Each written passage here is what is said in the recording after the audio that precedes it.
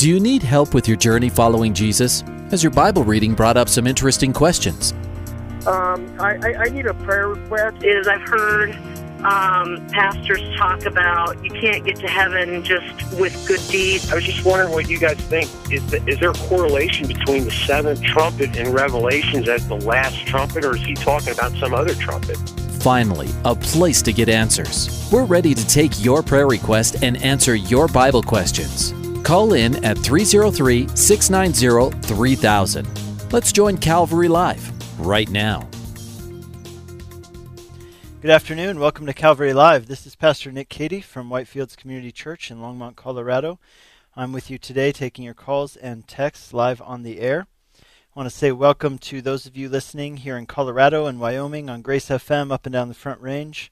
Glad you tuned in today. We'd love to hear from you. The number is 303-690-3000. That's 303-690-3000. Or you can text us at 720-336-0897. We also want to say hello to everyone who is listening on the East Coast on Hope FM in Pennsylvania, New Jersey, and Maryland. We're syndicated over there. And we're also syndicated on Truth FM in Tennessee and parts of North Carolina and Kentucky. Welcome to the program, wherever you're tuning in from. I want to remind you that those of you who are listening on the East Coast and in the area around Tennessee, you are hearing the program on a 1-week delay, which means that we would love for you to call in, and then you get to tune in the next week and hear yourself on the radio. So that's cool. So definitely do that. I haven't gotten any callers from Truth FM in Tennessee, and I would love to hear from somebody, have somebody call in from there. So if you're listening, take that as a personal challenge. Give me a call today. I'd love to talk with you about the Bible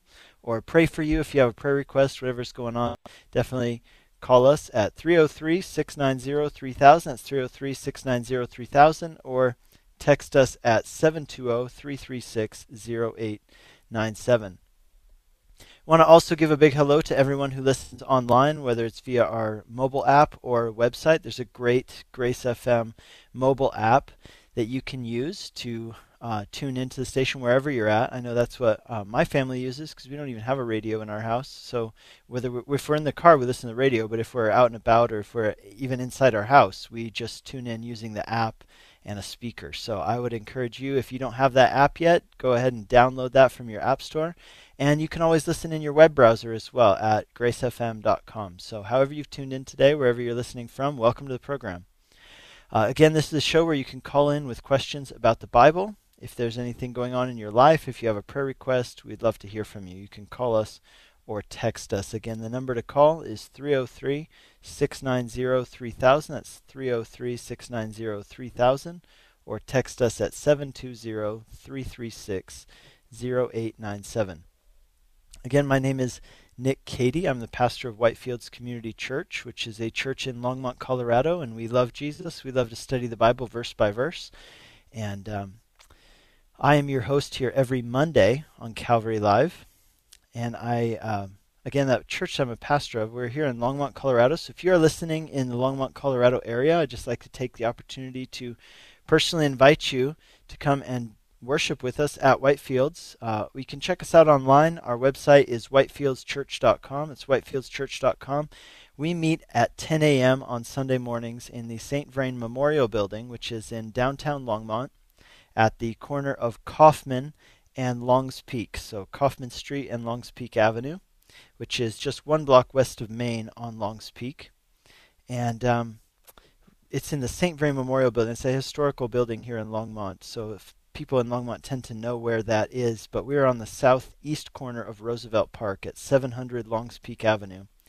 And you can also hear me on Grace FM. We have a show that airs every weekday at 2:30 p.m. called Life in the Field, and those are our sermons cut for the radio at 2:30 p.m. Mountain Time, or on Sunday morning at 10 a.m. So it's every weekday at 2:30 and then Sunday morning at 10 a.m.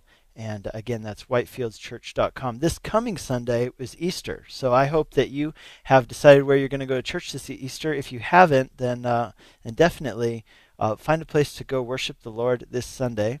If you're in Longmont area, we'd love to have you visit us. We're going to be studying John chapter 12, where there's this amazing sentence that Jesus says to Martha, the sister of Lazarus. You remember Jesus is going to raise Lazarus from the dead, but before he does that, she says to him, Martha says to him, this is in John chapter 12, Martha says to Jesus, I know that he will rise again in the resurrection on the last day. But Jesus said to her, no, I am the resurrection and the life, and whoever believes in me, though he die, yet he shall live. And everyone who lives and believes in me shall never die. Do you believe this? And she said, yes, Lord, I believe. So we're going to be talking about what that means to believe in Jesus as the resurrection and the life, and what it means to, though you die, you will live again if you believe in him. That'll be this Sunday. And, I mentioned that usually we have services at 10 o'clock, but this Sunday for Easter we're going to have two services, one at 9 and one at 10:30. So 9 o'clock and 10:30, and we are going to be studying that. I'm really looking forward to it. And I just encourage you, wherever you're listening from, that Easter is one of those times of the year, kind of like Christmas and Easter. These are the times when you have an awesome opportunity to invite friends, family, people who don't usually go to church. And statistics have shown, like they've done surveys, and people have said that, I don't usually go to church, but I would go to church on Easter if somebody invited me. So I would challenge you to consider who it is that you want to personally invite to join you for church this Easter. It's like shooting fish in a barrel, man. They're probably going to say yes. So definitely do invite somebody to join you. Don't go to church alone this Sunday. Invite somebody with you. Let's go to line 1. We've got Marcy in Aurora, Colorado. Hi, Marcy. Welcome to the program. Hello? Hey, is your radio on? Could I ask you to turn it off? Yes, my radio is on. Turn it off. Yeah. Cool. Okay. My name is Mercy. I'm calling from Aurora. My husband is having surgery next week. I just want us to pray for him. Great. Can I ask his name? His name is Clifford. Okay. Well, let's pray for your husband. Heavenly Father, we pray for Marcy and her husband. Lord, we ask for this upcoming surgery. Lord, we ask that you would watch over him in this time. Lord, we pray that throughout the surgery, as they cut into his body, Lord, we pray that you would be watching over him. And Lord, that truly this surgery would be effective. Lord, that he would be made well through the work of the doctors and through this surgery. Lord, we pray that you would watch over him as he is in surgery. We know that's just a time when our lives can be in the balance. And so, Lord, we trust him to you, and we ask that Lord, we ask that you would watch over his life. I pray for Marcy, Lord, as she goes through this, Lord, that you would give her an extraordinary trust and faith in you, that no matter what happens, she knows that you are the one who holds her life and holds her times in your hands, and that you care for her and you care for her husband. So, Lord, I pray that you would watch over them, give them peace, and give them faith, and I pray that in Jesus' name. Amen. Amen. Amen. Amen. Oh, thank you for calling in. God bless you. All right. God bless you too. Thanks. Bye-bye. You're listening to Calvary Live. This is Pastor Nick Cady from Whitefields Community Church in Longmont, Colorado, taking your calls and texts today. We have 2 open lines. You can call us at 303-690-3000. That's 303-690-3000, or text us at 720-336-0897. Let's go to Sherry on line 3. Hey, Sherry. Hi, how are you? Doing well. Welcome to the program. Thank you. I am asking for prayer. My 77-year-old mother fell 2 weeks ago and broke her back. And due to her bad heart and her bad lungs, they have sent her home to die.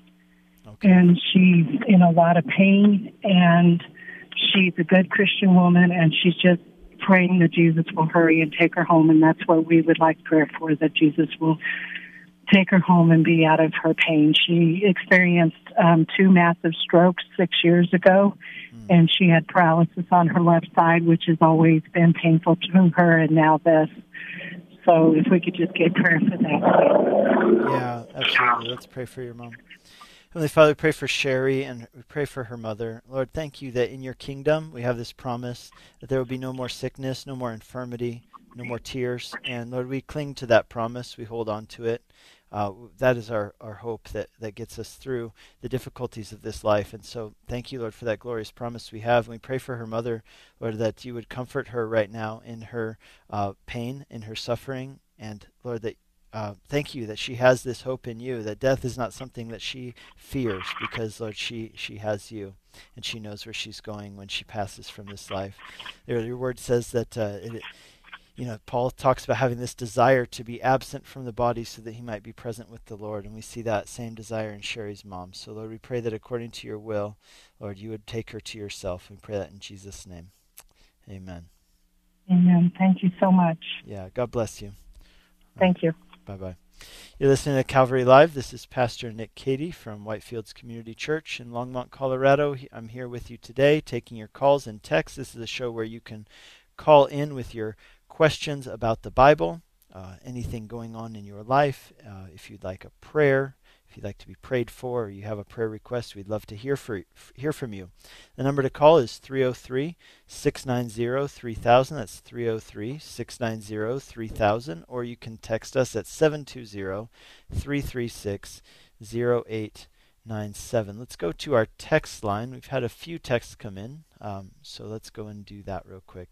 So we have one question that came in. It says this: why do you think the Bible does not speak about boyfriend and girlfriend relationships? And the second question, does the principle about being unequally yoked apply to boyfriends and girlfriends? Okay, so here's what I would tell you. The reason why the Bible doesn't talk about boyfriend-girlfriend relationships is simply because the way that relationships were done in antiquity, or in that time when the Bible was written, is very different than the way that we do it today. So I think that's just important for us to realize that the way that we do relationships today is very much shaped by our culture and our history. It's not the only way to do it, and it's not the only way it's ever been done. And in Jesus' time, marriages were done quite a bit differently. And you can really see that when you go back even into the book of Genesis and you see how relationships were done. A lot of times they were arranged, and when they weren't arranged, they were definitely facilitated many times by the families. So you didn't have this kind of thing that we have in our day where, starting in teenage years, boys and girls just kind of autonomously go off on their own and get to know each other, maybe date around, and have these kind of committed relationships, but only committed so far, because it's only a commitment to maybe commit myself to you, maybe. So they didn't have these kinds of relationships. They would even have betrothals, and so betrothal was kind of like a pre-engagement engagement. And so, I should put it this way. It was more like an engagement to be married, but yet you weren't married, but yet your engagement had more, commitment than what even our engagements today have. So the reason why the Bible doesn't talk about boyfriend-girlfriend relationships is simply just because the way they did relationships was different then. Now, I am not saying that we should go back to doing relationships the way that they did 2,000 years ago. I think we could probably learn a few things from them.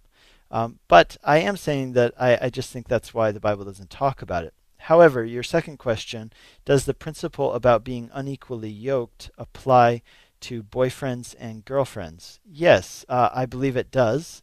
So let's look at that passage on what it means to be unequally yoked. That's found in 2 Corinthians chapter 6, verse 14. So 2 Corinthians 6:14, I'm just opening up there myself. And here's what it says. So he is talking to the Corinthians, and he is talking about relationships being unequally yoked with unbelievers. And see, here's the thing. I don't think he's only talking about romantic relationships. I think he's talking about any kind of binding relationship. So here's what he says. Do not be unequally yoked with unbelievers, for what partnership has righteousness with lawlessness? Or what fellowship has light with darkness? What accord has Christ with Belial? Or what portion does a believer share with an unbeliever? What agreement has the temple of God with idols? And for we are the temple of the living God, as God said, I will make my dwelling among them and walk among them. I will be my God, they will be my people. Therefore go out from their midst, separate from them, says the Lord. Touch no unclean thing, and then I will welcome you, and I'll be a father to you, and you shall be sons and daughters to me, says the Lord Almighty. Okay, so here's what he's talking about. I would say if there is any passage in the Bible that talks about dating, it would be this one, because he's talking about, like I said, it's not only about marriage, but it is about choosing a spouse, and choosing a spouse who will be someone with whom you can be equally yoked. So the idea of being yoked, right? A yoke is that piece of wood that they would put over two oxen or even over two donkeys, and they would kind of yoke them together, or lash them together with this piece of wood, and then they would pull a plow together. And what he's saying is, if you had two fundamentally different kinds of animals, right, like if you took an ox, which is much bigger than a donkey, and then a donkey on the other side, it would actually create pain for both animals, and it would be ineffective in pulling that plow in the direction with the same consistency and all of those things. And like I said, it would actually be painful for the animals. And so he's saying, he's using that analogy of being yoked together with someone, being tied together with someone, and having a task. And so he says, well, how can you do that with a person who's not a believer? So he says, when you're choosing, as a Christian, when you're choosing someone to spend your life with, whether it's primarily as a spouse, as your prospective spouse, then you better make sure that you choose someone with whom you can be equally yoked. Meaning somebody who's, so to say, cut from the same cloth. And I would say this includes a few things. You want to be compatible. You want to be compatible spiritually, along with physically and in intellectual things as well. And so, but spiritually is really important, and that's his big point here. How can you be yoked to someone? Why would you want to be yoked to someone who is not a believer? Now, here's why I say that this applies to dating relationships and not to marriage relationships. Because I think that you can be in an unequally yoked marriage. But here's the thing. Here's the reason why I believe he's talking specifically of courtship or what we would call in our day a dating type of relationship, is because it seems that he's saying, hey, if you're going to choose, now's the time to choose. And here's why. Because later on, actually in 1 Corinthians, he talks about people who are married and they're a believer, but their spouse is not a believer. And his advice is not to leave their spouse. And actually that's echoed later on in Peter's epistle too, where he talks about wives whose husbands are not believers, that they should live in such a way that helps their husband to see Christ. And he talks in 1 Corinthians, he says, hey, look, if your spouse abandons you because you become a Christian, that's one thing. But if you're already married to somebody and they want to continue living with you, even though you're a Christian and they're not, then you should continue. You shouldn't get divorced because of that. So I think that's an important point to make. Sometimes people will ask that question and say, oh, I'm unequally yoked, so should I then get divorced? And I'd be like, absolutely not. You're not going to go and make something right by doing something wrong. So I hope that answers your question. If there's anybody else out there who has a question on this topic, I know this is a hot topic that we get a lot of questions about relationships being unequally yoked and stuff like divorce. So we'd love to talk with you about it on the air. This is Calvary Live. My name is Pastor Nick Cady, and I'm with you today. The number to call is 303-690-3000. That's 303-690-3000, or you can text us at 720-336-0897. Let's go to Paul in Aurora, Colorado. Hi, Paul. Hey, Pastor. How you doing today? Doing well. What's up? Thanks for taking my call. My brother Danny had a seizure in the street yesterday, and he's epileptic and autistic, so seizures aren't necessarily stranger to him. So but he's never had one that had an accident this bad. But he ended up landing on his face and cut his forehead open really bad and busted his lip open. It was a total of about 32 stitches on the surface, and then an additional probably about the same amount underneath the surface to close up the deep wound. But he's handling it kind of rough because he doesn't necessarily understand how, kind of what happened, and my parents are handling it kind of rough because, my no mother wants to see their kid like that, and they're kind of stressing and worrying about it. So I'd like some prayer for a quick healing and some peace and comfort in the situation for everyone involved. Yeah, and how old is Danny? He's about 34 years old. Okay. Yeah. Well, absolutely. Let's pray for him. So, Heavenly Father, we pray for Danny. Thank you for his brother having a heart for him and just caring so much about him. We thank you for putting Danny in a family where he's got parents and a brother who care about him and who watch out for him and take care of him. Lord, we pray for a quick healing for Danny. Thank you, Lord, that he was able to get medical attention. And Lord, we do pray that you would watch over him. And we pray that these stitches would would cause this healing to go quickly, and Lord, that you would heal him. We pray that there wouldn't be any infection. And Lord, we pray that Lord, that you would bring healing to his body, also in this, with these seizures, with this epilepsy and with this autism. Lord, we just ask for healing for his body. We pray for clarity. Lord, we pray for Danny to just have peace in his mind and in his heart. And we pray, Lord, that Danny would know you. We know that, Lord, in his capacity, he can know you and he can have joy. And so we do ask, Lord, for Danny to be filled with the knowledge of you and with joy in knowing you. We pray that you would bring a peace that passes understanding to his heart and his mind, in Jesus' name. Amen. Amen. Thank you so much, Pastor. Yeah. God bless you. God bless you. All right. Bye-bye. You're listening to Calvary Live. This is Pastor Nick Cady from Whitefields Community Church. I'm here with you today, taking your calls and texts on the air. The number to call is 303-690-3000. That's 303-690-3000. Or you can text us at 720-336-0897. Let's go to David in Parker, Colorado. Hi, David. Hey, Pastor Nick.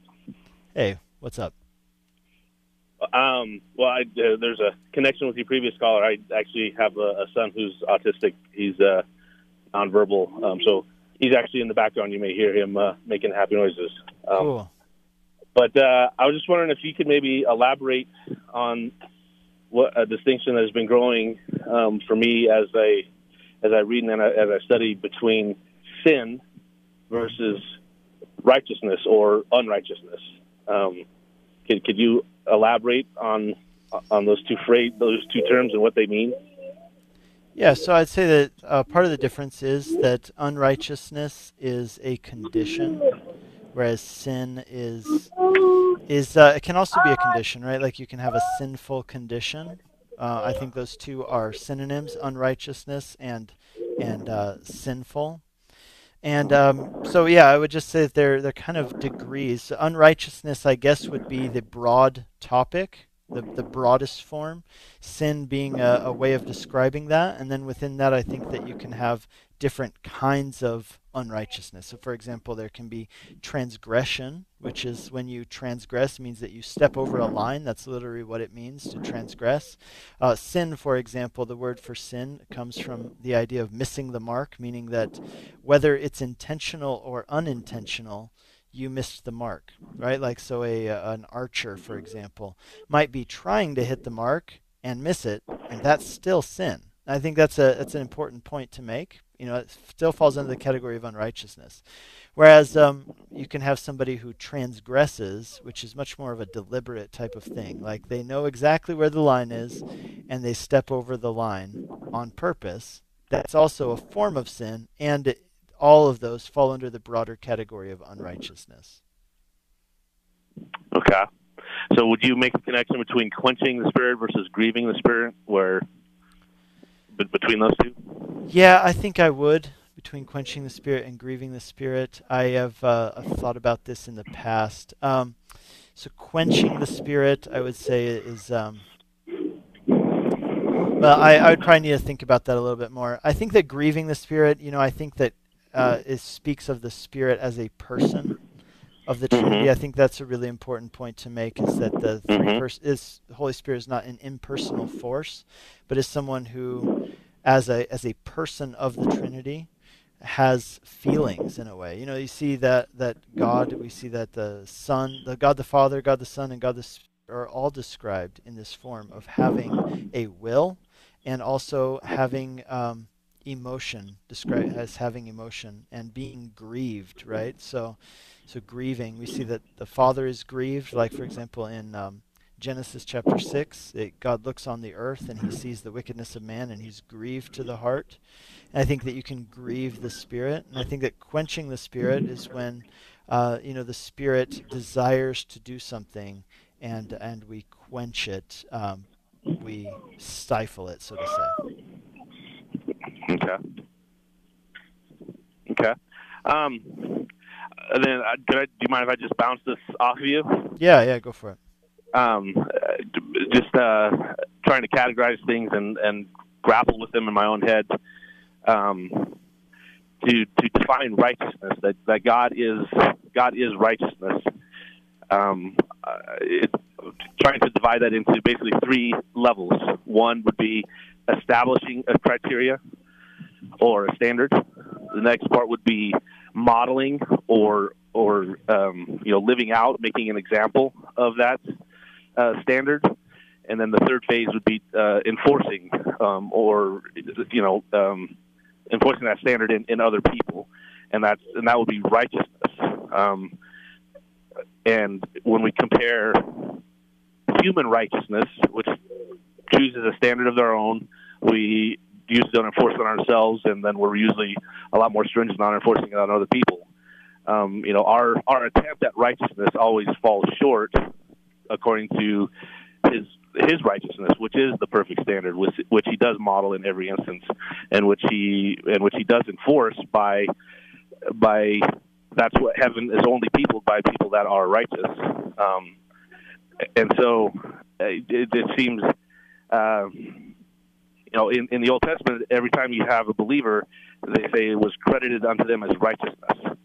And so I was just seeing a distinction between sin and righteousness, and I don't hear a lot of pastors or churches talk about righteousness. They talk a lot about your sins are paid for, your sins are paid for. Well, when it comes to the end times, when we face our Maker, He's not going to judge us for our sins, because those have already been paid for and atoned for at the cross.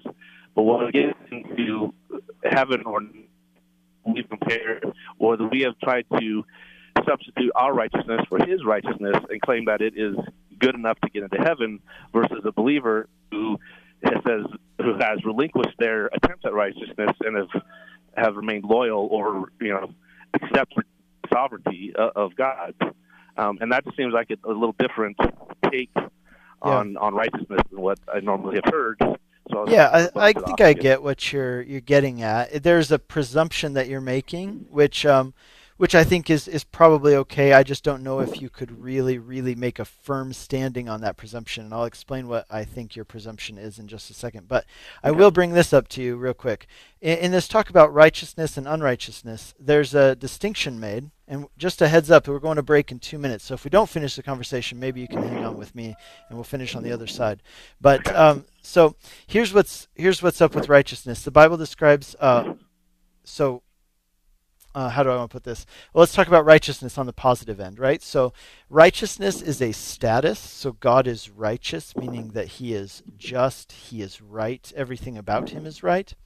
Mm-hmm. But on the other hand, we're told that we are right, that there's such a thing as a righteous person. So for example, Proverbs talks a lot about the righteous man as opposed to the wicked man. Mm-hmm. And that's not in the same sense as the status that is given in Christ, right? Like this is pre-Christ. This is a person who is walking with God and in God's pleasure. We talk about righteous Lot, right? We talk about people in the Old Testament. No one was found righteous except for Noah.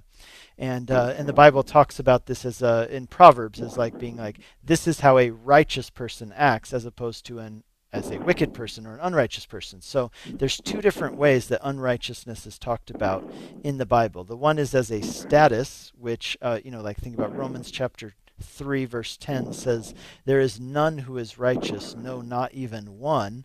And yet in the Old Testament, we keep reading about all these righteous people. And then in Proverbs tells us how to live righteously and how to live rightly, right? So that we have to figure out what is the difference between those two. By the way, I'm coming up on the break. If you want to hang with me to the other side of the break, that would be awesome. If not, then I'll just kind of finish the conversation on my own. But if you don't mind, we're going to go to break. You've been listening to Calvary Live. We're going to be right back after this 2-minute break. Stick with us.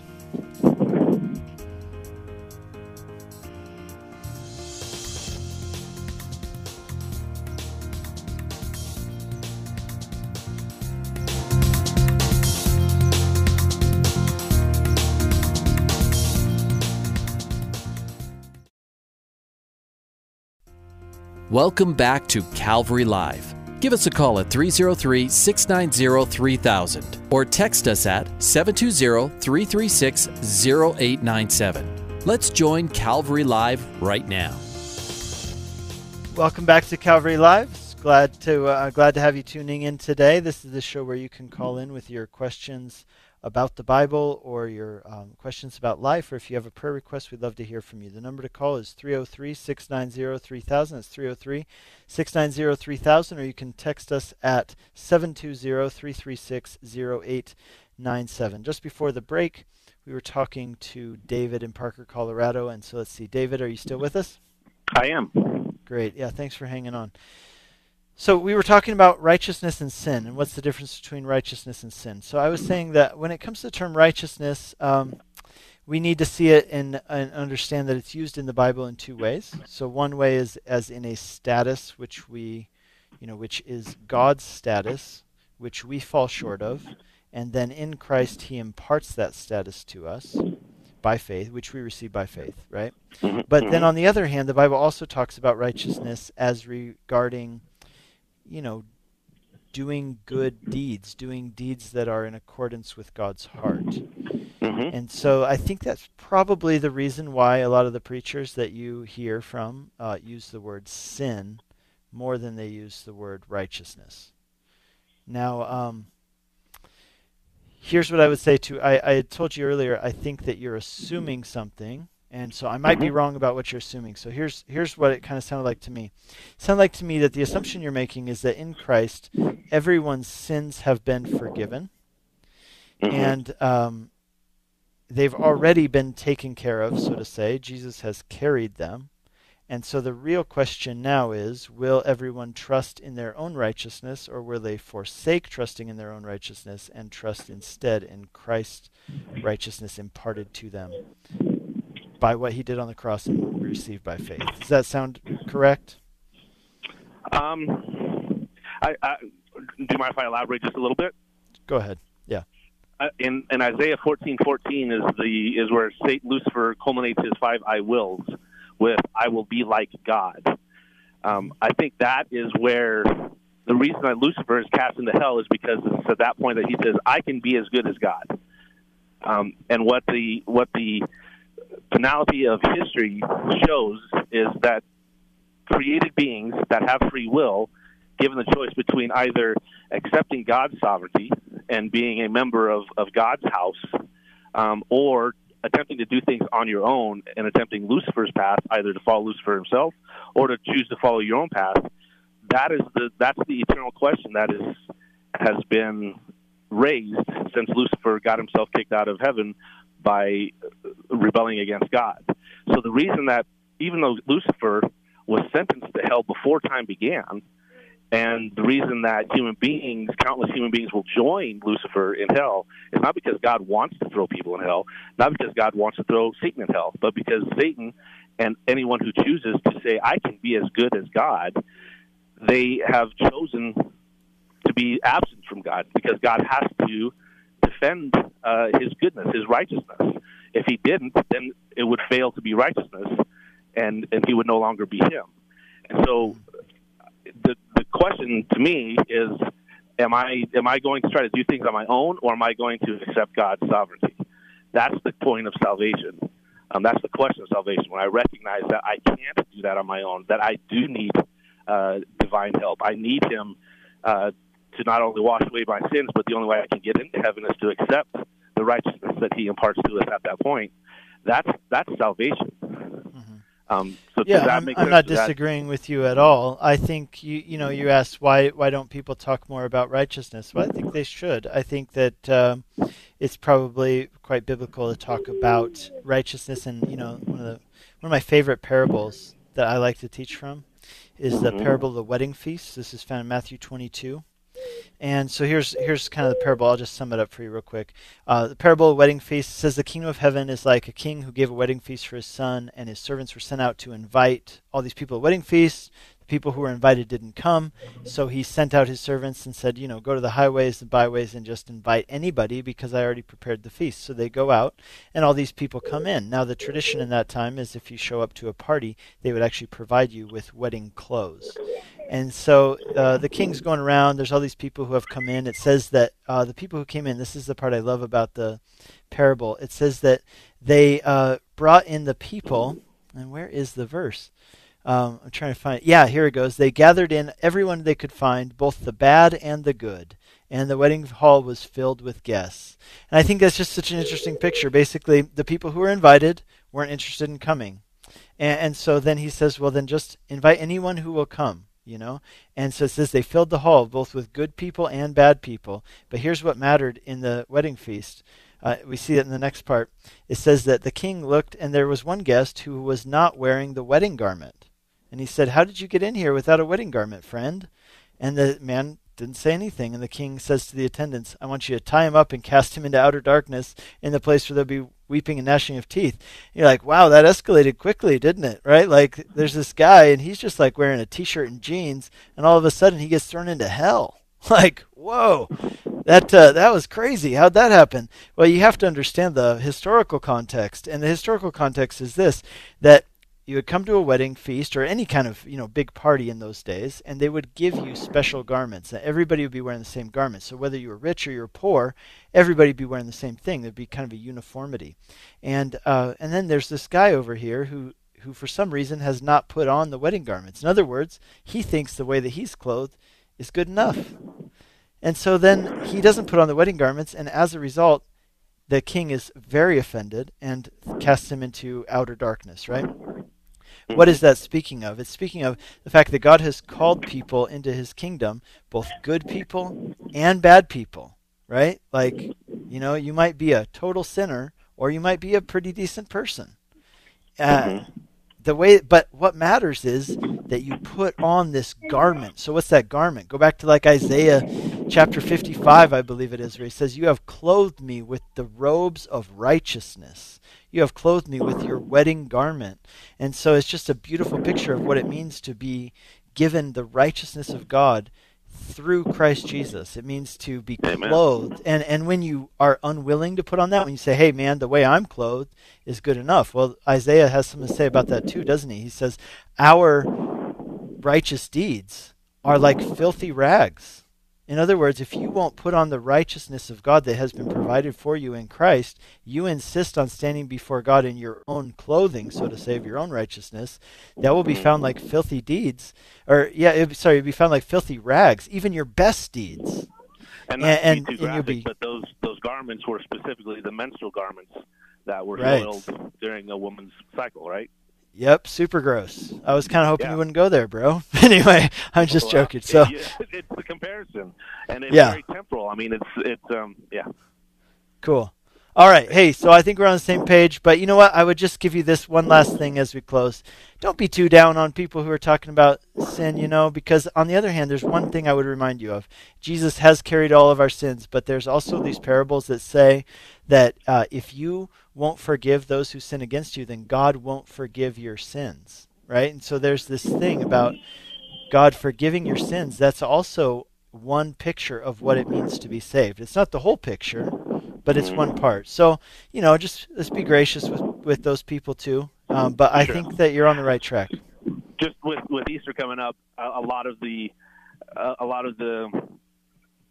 push that you get from non-believers is, I'm a good person. Why do I deserve to go to hell? And it just seems like there's not a whole ready answer. There's not a complete grasping of the situation. And so that question comes across and it kind of disarms most people, and without an understanding that, look, you're probably a better person than I am. I probably sinned worse than you.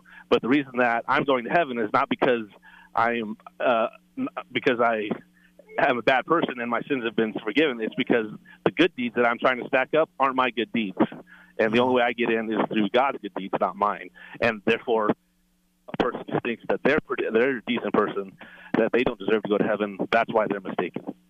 Yeah. All right. Cool, man. Hey, God bless you. Thank you for calling in. All right. Bye-bye. You're listening to Calvary Live. This is Pastor Nick Cady from Whitefields Community Church in Longmont, Colorado, taking your calls and texts today. And I would just like to say one more thing on that previous caller we had. We talked about this. I was hosting the show on Friday as well. And on Friday, what we talked about was the parable of prodigal son, and how the parable of prodigal son speaks primarily to those who do trust in their own goodness and think, like people who are like criminals or, drug addicts, people who murder the president or live in a trash can. Maybe those people need to get radically saved, but not me, because I'm a pretty decent person. I go to college and I pay my bills. And the Bible would say, no. You need Jesus just as much as the person who is in deep, deep darkness, because you cannot be saved by your own good deeds either. So I think that's just a really good point that Robert brought up there. So, I'm sorry, that was not Robert. That was David from Parker. So let's go to line 1. We've got Robert in Berthoud, Colorado. Hi, Robert. Hi, Pastor Nick. How are you doing? Oh, would be better if my friend's son would have survived this last bout of cancer. Okay.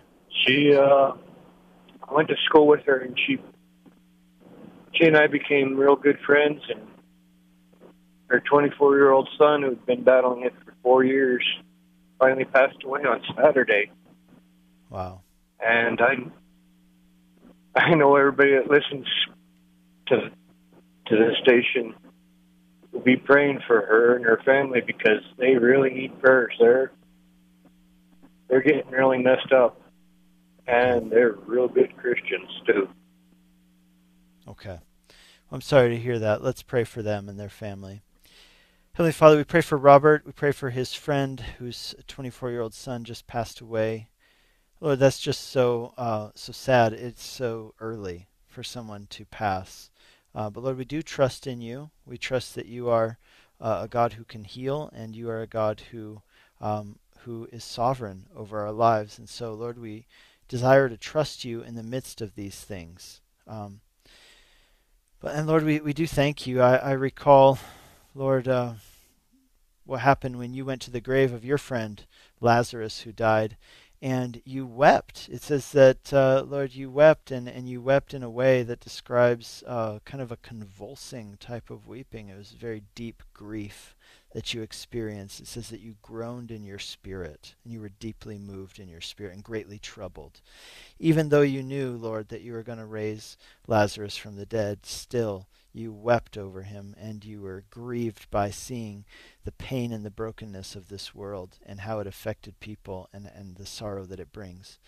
Lord, I pray that you would bring comfort to this family. I pray that in the midst of this, they would draw near to you rather than be pushed away from you.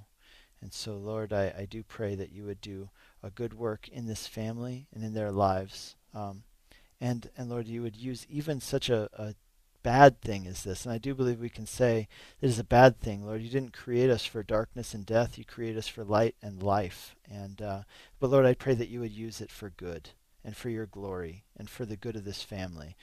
And Lord, I pray truly that they would take hold of the hope that is truly hope in the life that is truly life. Lord, just as you promised in this verse, you are the resurrection and the life, and whoever believes in you, though they die, they shall live. Everyone who lives and believes in you will never die. Lord, I pray for this family and for all of us listening, that we would take hold of this promise and the life that is to come, and that we would live in the light of that. And we pray that in Jesus' name. Amen. Amen. Amen. Okay. I also would like to put in a plug for Berthoud is holding St. Bernardine's Day this Saturday. It's an act of kindness for cancer research. Everybody's welcome to come up and participate in it. Cool. All right. Thank you, Robert. Yeah, I'm sure that we have some listeners up in that area who might be interested. Thank you so much. All right. God bless you. All right. Bye-bye. You're listening to Calvary Live. This is Pastor Nick Cady from Whitefields Community Church in Longmont, Colorado, taking your calls and texts live on the air. We have all open lines right now and about 15 minutes left in the show. If you would like to call in, it's still a good time. We can still have time for you to get on the air. The number to call is 303-690-3000. That's 303-690-3000. Or you can text us at 720-336-0897. Let me just give you a quick bit of information about something else that's going on this Saturday in Longmont. So for those of you in our area, our church, Whitefields Community Church, we put on what we understand to be the largest Easter outreach in the Boulder County area. So we do a big festival in Roosevelt Park, which is the city park here in Longmont. And which, last year we had almost 2,000 people there. It was great. So we do a big Easter egg hunt for the kids. We have age groups, all the way up until, I believe, 12 years old. Now we used to only go until 8, but we added 12 because we had a bunch of kids who were just standing around. So we figured, well, they can go and get some candy too.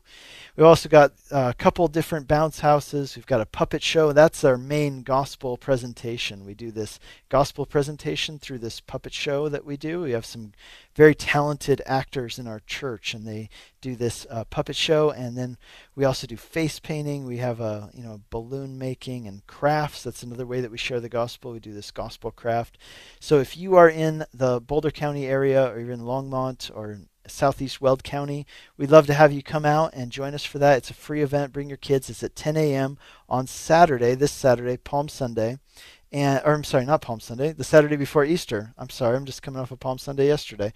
Saturday before Easter, that's March 31st, this coming Saturday, in Longmont's Roosevelt Park, right in downtown Longmont. We'd love to have you join us if you're in the area. Let's go to Peggy in Denver, Colorado. Hi, Peggy. Hi, Pastor. I have a question about the Book of Ruth. I've read it several times, and sometimes I hear maybe you or other pastors saying something about a scripture, and you say, "Oh, this is a picture and a type," and I don't get the point of Ruth, and I'm wondering, is there a picture and a type in there that I'm missing? And I don't get it.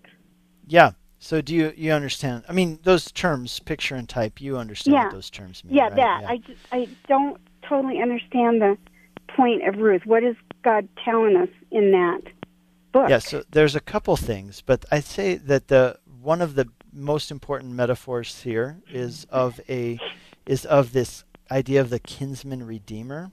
Mm-hmm. And that's really important. So, okay, just let me give you a kind of a brief overview of what's going on in the Book of Ruth. Is that this is a time when there had been a famine in Israel, and so some people had gone away from Israel to the east, to the land of Moab, which is on the other side of the Jordan River in Israel. So they go over there to the land of Moab. I'm just pulling something up while we talk.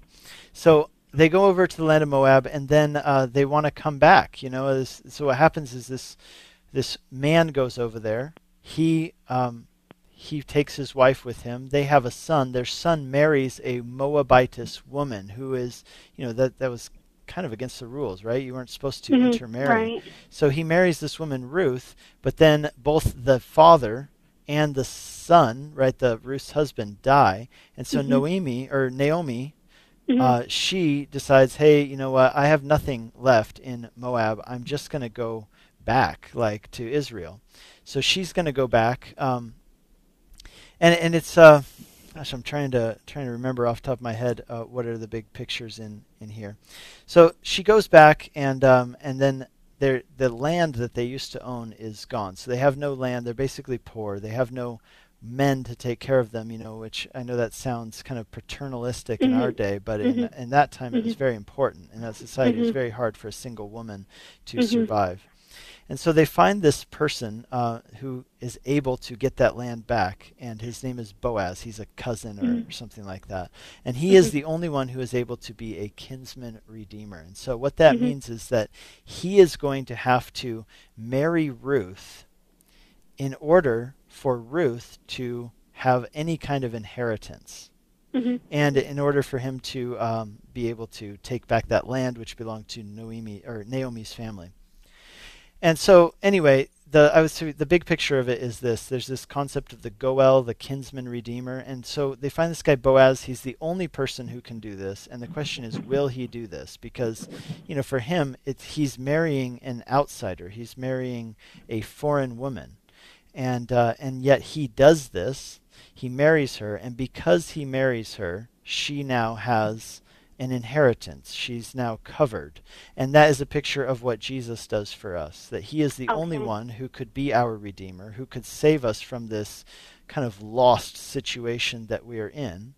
and he does it by marrying us, and all of that. And the other thing to remember is that through that comes David. David is born as the grandson of Ruth, who again is a Moabitess. She's a foreigner.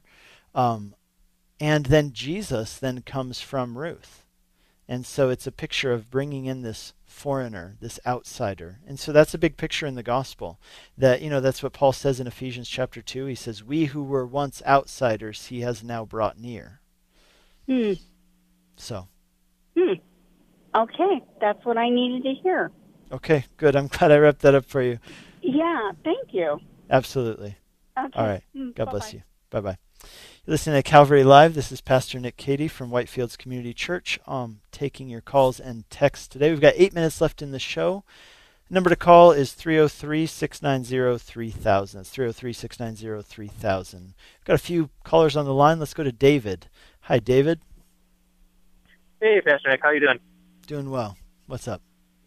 So I just got, maybe this is a dumb question, but anyway, I was watching recently The Rite, that movie with Anthony Hopkins and that like exorcism, and how okay, cool. So basically, when the younger guy goes off and they send him to the Vatican and he has to do these whatever you want to call it, seminary stuff at the Vatican, they were saying in this exorcism course that in order to perform an exorcism, you have to know the name of the possessor or whatever, or the possessing spirit. And then they said that King Solomon had made a book and a list of all these different demons and blah, blah, blah, blah, blah. I guess that whole thing about him making a book and listing all these demonic beings, is that an actual thing, or is that just made up for the movie? Yeah, actually, I think that is a real thing. But, if there was, so I'm just Googling it right now, honestly. So it seems that is a real thing. But so what it's called is a pseudographical work ascribed to King Solomon. So this is what you call Old Testament Apocrypha, meaning that it is a book which is sometimes treated in the same way that Scripture is treated, but it's not recognized as part of the canon. And which means that the Jewish people never recognized this as having any canonical significance, meaning, so the word canon just means a rule, like a ruler, meaning it's the thing that you measure by. So we sometimes use the word rule of faith to describe the Bible and to describe like the creeds. And so they are the regulating thing for our faith, right? They determine what it is that we believe, right? And so this was never considered that by the Jewish people. And there are a lot of books out there from antiquity. And so one of the things that would happen inevitably is that somebody would want to make a book seem legitimate. And so the way that they would do that is that they would try to pass it off as having been written by some famous person. So for example, you have these books called like the Gospel of Thomas, right? You've probably heard of that one. Was that written by Thomas? Well, no, it actually seems that was a Gnostic gospel. Why does it say it was written by Thomas? Well, because they're trying to make it seem legit. And so they try to put it in this guy's name. Same with they have the Acts of Paul, which is another New Testament apocryphal book, which turned up in different times and different places, and was determined by church councils to not be a legitimate canonical book. So it would seem that this is a pseudographical, meaning that it was made to seem as if Solomon wrote it, but yet it was probably not actually written by Solomon. And I would say that portraying that in Catholic seminary they're actually teaching that you should use this book, I would say that is probably not even accurate. Like I highly doubt that they would do something like that. Okay. Yeah, like I said, I was watching it and I was just like, dang, I don't know, it sounded crazy, but yeah, no, so something exists along those lines, and a kind of list of demons and their names. But, so there's, like, for example, in Acts 19, there's this story of the 7 sons of Sceva, this demon. And there's a great example of somebody who, knew the name of a demon, and yet the demon came out and really beat this guy up. Why? Because he said, hey, I know who Jesus is and I know who Paul is, but who are you? Right? Yeah. So it'd be a little bit, I think, in my opinion, naive to think that all you have to do is just know the name of a demon and you win. I mean, I also don't think I was going to say that part I wasn't so sure. I just thought, I guess I was more interested is like, does a book like that actually exist? And if so, like, that seems kind of, I don't know. Probably don't want that in a lot of people's hands, but yeah, it does exist, and it seems like it was, again, pseudographical, belonging to Jewish mysticism, and probably like way outside the bounds of what was considered Orthodox Judaism. Sure. Okay. Cool. All right. God bless you. All right. Yeah. Thank you. You're listening to Calvary Live. This is Pastor Nick Cady. I think we've got time for one last call. Let's go to Tony in Denver, Colorado. Hi, Tony. Hey, how you doing? I'm doing well. We've got 3 minutes. You think we can do this? All right. Oh, yeah, I can be quick. So I'm at Walmart last night, and somebody walks up on me, and they're telling me that, like, oh, the second coming of Christ.